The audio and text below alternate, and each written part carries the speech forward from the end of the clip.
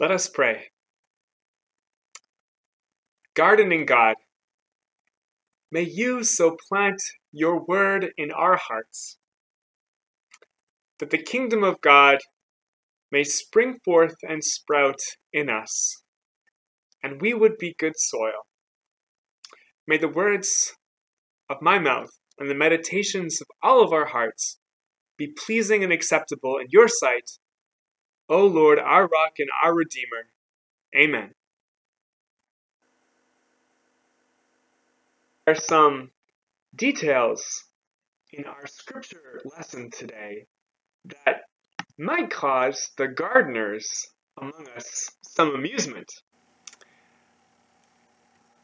I'm thinking especially of the garden tour last week that I didn't have the pleasure of accompanying, but Nancy and Ted took us out during coffee hour on Zoom and showed anyone who was there to see various plots around the church and how the gardens are growing.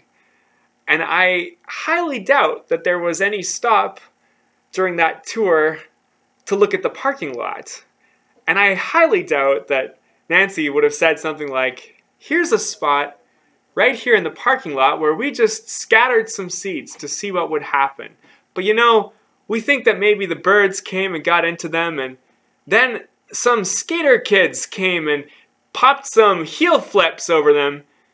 And then, Sherry, she was driving home from work and our parking lot's a little tight and she did a bit of a 3-point turn right here.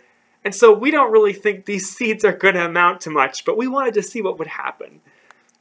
I don't think that any such stop was likely on the tour last week, but I could be wrong.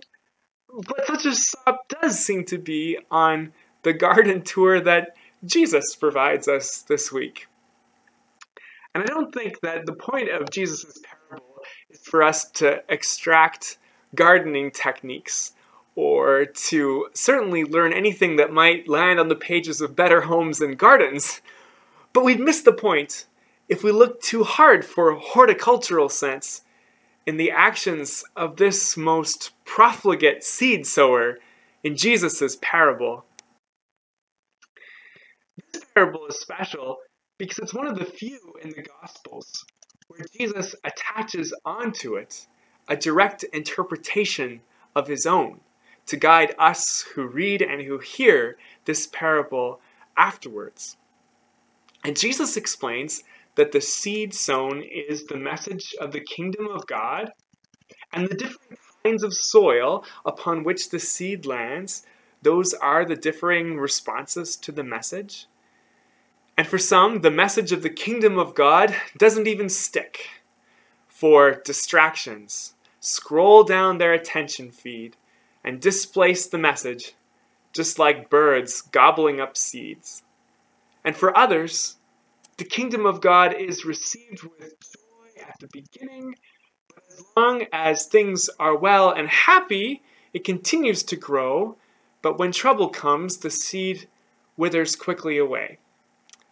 And for others, the cares and concerns of having and keeping wealth, and the burdens of maintaining property, and the concerns about keeping up social image and status, all these choke out the oxygen from the kingdom of God.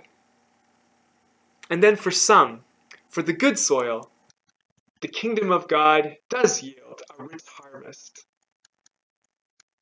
And there's a playfulness in the imagery of the birds coming down and gobbling up the seeds and the weeds choking out the plant that rises up from the ground. There's a playfulness in the imagery, but it belies the sobering effect of the comparison it asks of us who hear it. The sobering effect of self-criticism, of taking an inventory, of asking ourselves, so am I too choked with weeds? Am I the withering one? Or am I the good soil? And if so, how would I know? It doesn't take much for any of us to reflect on these questions and to begin to feel uneasy. to feel cast into a place of judgment. But what does Jesus mean by the good soil and by the yield that it brings? To answer that question, we have to look at the context of where this parable comes from, which is the Gospel of Matthew. And the Gospel of Matthew is replete with stories and images that drive home the message that the kingdom of God is shown in words and in deeds. Jesus says in Matthew, "The good tree bears good fruit, and the bad tree bears bad fruit." And we have the parable of the sheep and the goats, where the sheep who are welcomed into the kingdom of heaven are those who showed mercy to the poor, who clothed the naked, who visited the prisoners, who gave food to the hungry, and so in their actions displayed the kingdom of God. And the goats are those who did not. And these messages are judgmental and direct and focused on the deeds of those who follow Jesus. And so what are we to make of this? And how hard are we to apply it to ourselves?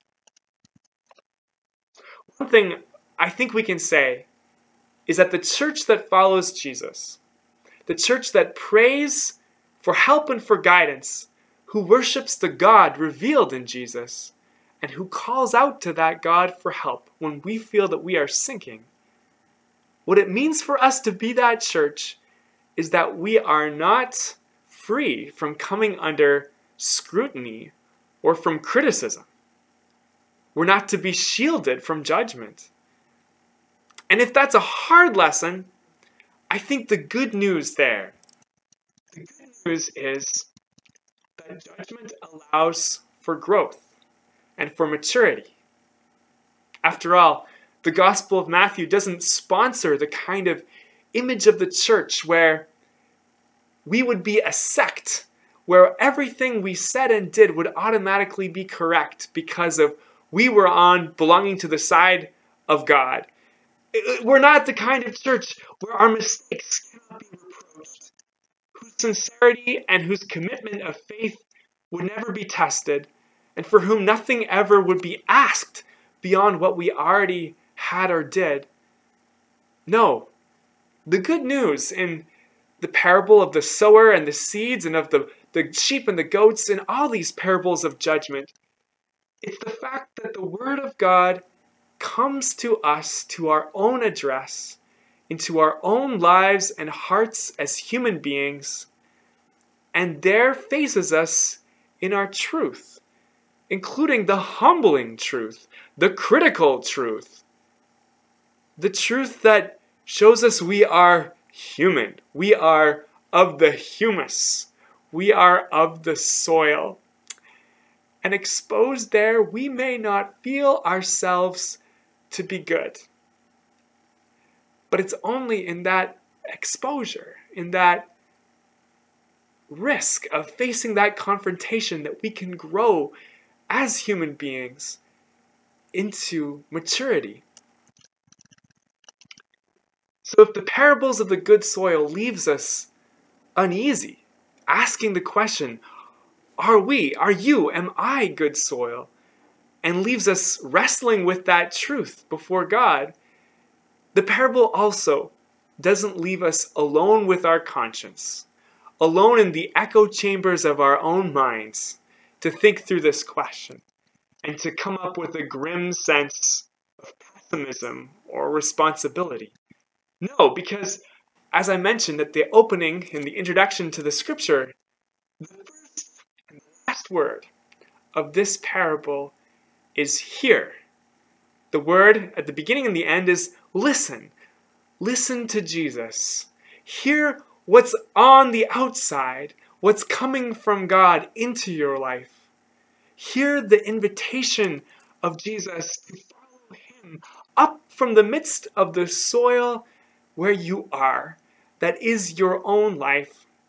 And whenever we would hold ourselves back because what we feel is not good, Jesus is there to say, listen, For there's more. For from the God who created this earth and called it good came the sower, who is Jesus, who came to sow redemption into this world, into the soil of this earth. And the power of death, the power of judgment, the power of doubt cannot stop the spirit of life that is at work through Christ Jesus in you. You are good soil by the judgment of God. Hear that. Listen to that, O church, even as we ask the question, what are we doing for the kingdom of God? And so our parable holds that tension. It confronts us with the question, am I the good soil? Or am I withering? Or am I choked up with weeds? But it also directs us to that hearing, that listening, that receiving the assurance that Jesus is not finished with the redemptive gardening work of God turning over the soil in us. And if we hold both those things together, the critical question and the hopeful attitude of listening, then we can be open to truly what God is doing through us and what the opportunities are that are at our side. I don't think the emphasis from this parable of the good soil comes up to land on how much we have not done, but rather how much is still possible through the Spirit of God at work sowing seeds in us. For that is what is mature, is a mature humus, a mature human being that is true and honest and open to the possibilities that God has for us. And those possibilities are here with us even in a time of pandemic, even when the church is closed, even when we are at home, even when we are in quarantine, even when we are meeting on Zoom. Just look at the week of Vacation Bible School and the great creativity and adaptation and flexibility of the staff, the volunteers, the parents, the children who participated fully online and fully at home. And yet, how many seeds of compassion, how many seeds of faith, how many seeds that will bring forth the kingdom of God were sown, even in spite of all the adaptation that had to happen in our new circumstances online. And how much is possible for us as adults, no matter what age we are? How much is possible through still meeting with each other through the formats and means that we have? I was so inspired a couple weeks ago when I talked with Clara Hughes about what has been possible when congregations work together and listen to one another through the network of DuPage United. Because we, as Christians and as members of congregations, bring to those meetings our compassion, our values, our concerns for the vulnerable in our country, our community, our service to the kingdom of God. And through identifying and focusing on issues, through listening to one another, something emerges that can be acted upon, that can germinate in a collective response. And so Clara told me about how mental illness and compassion for those who do not have services when they are in crisis was identified as an issue. And as congregations talked to one another about it in meetings held through DuPage United, a pathway for action was found, and a meeting with the governor was achieved, and a change in policy was actualized so that crisis stabilization units again became possible and open in DuPage County. This is the kingdom of God at work through us. And of course, the kingdom of God is the gospel. It is the message of God's faithfulness and God's redemption. and it is performed, it is lived, it is enacted through deeds of mercy and compassion and service. And that includes planning together, meeting together, deliberating together in platforms that are still possible on Zoom, like in our social justice discussion group that our church holds monthly, and in our social service and justice committee of our church. The possibilities for involvement are still there. Even when we are sequestered in our homes, the possibilities of reaching out and offering encouragement, the possibilities of gathering for prayer, the possibilities of listening together for what God is turning over in our lives, so that we do not lose heart or lose hope.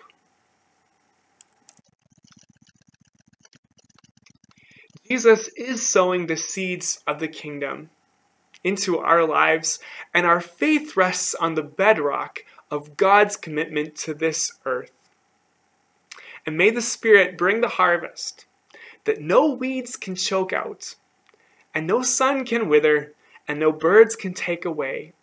The Spirit of life at work in you, through you, bringing forth the kingdom. Listen, hear, receive, O church. Amen.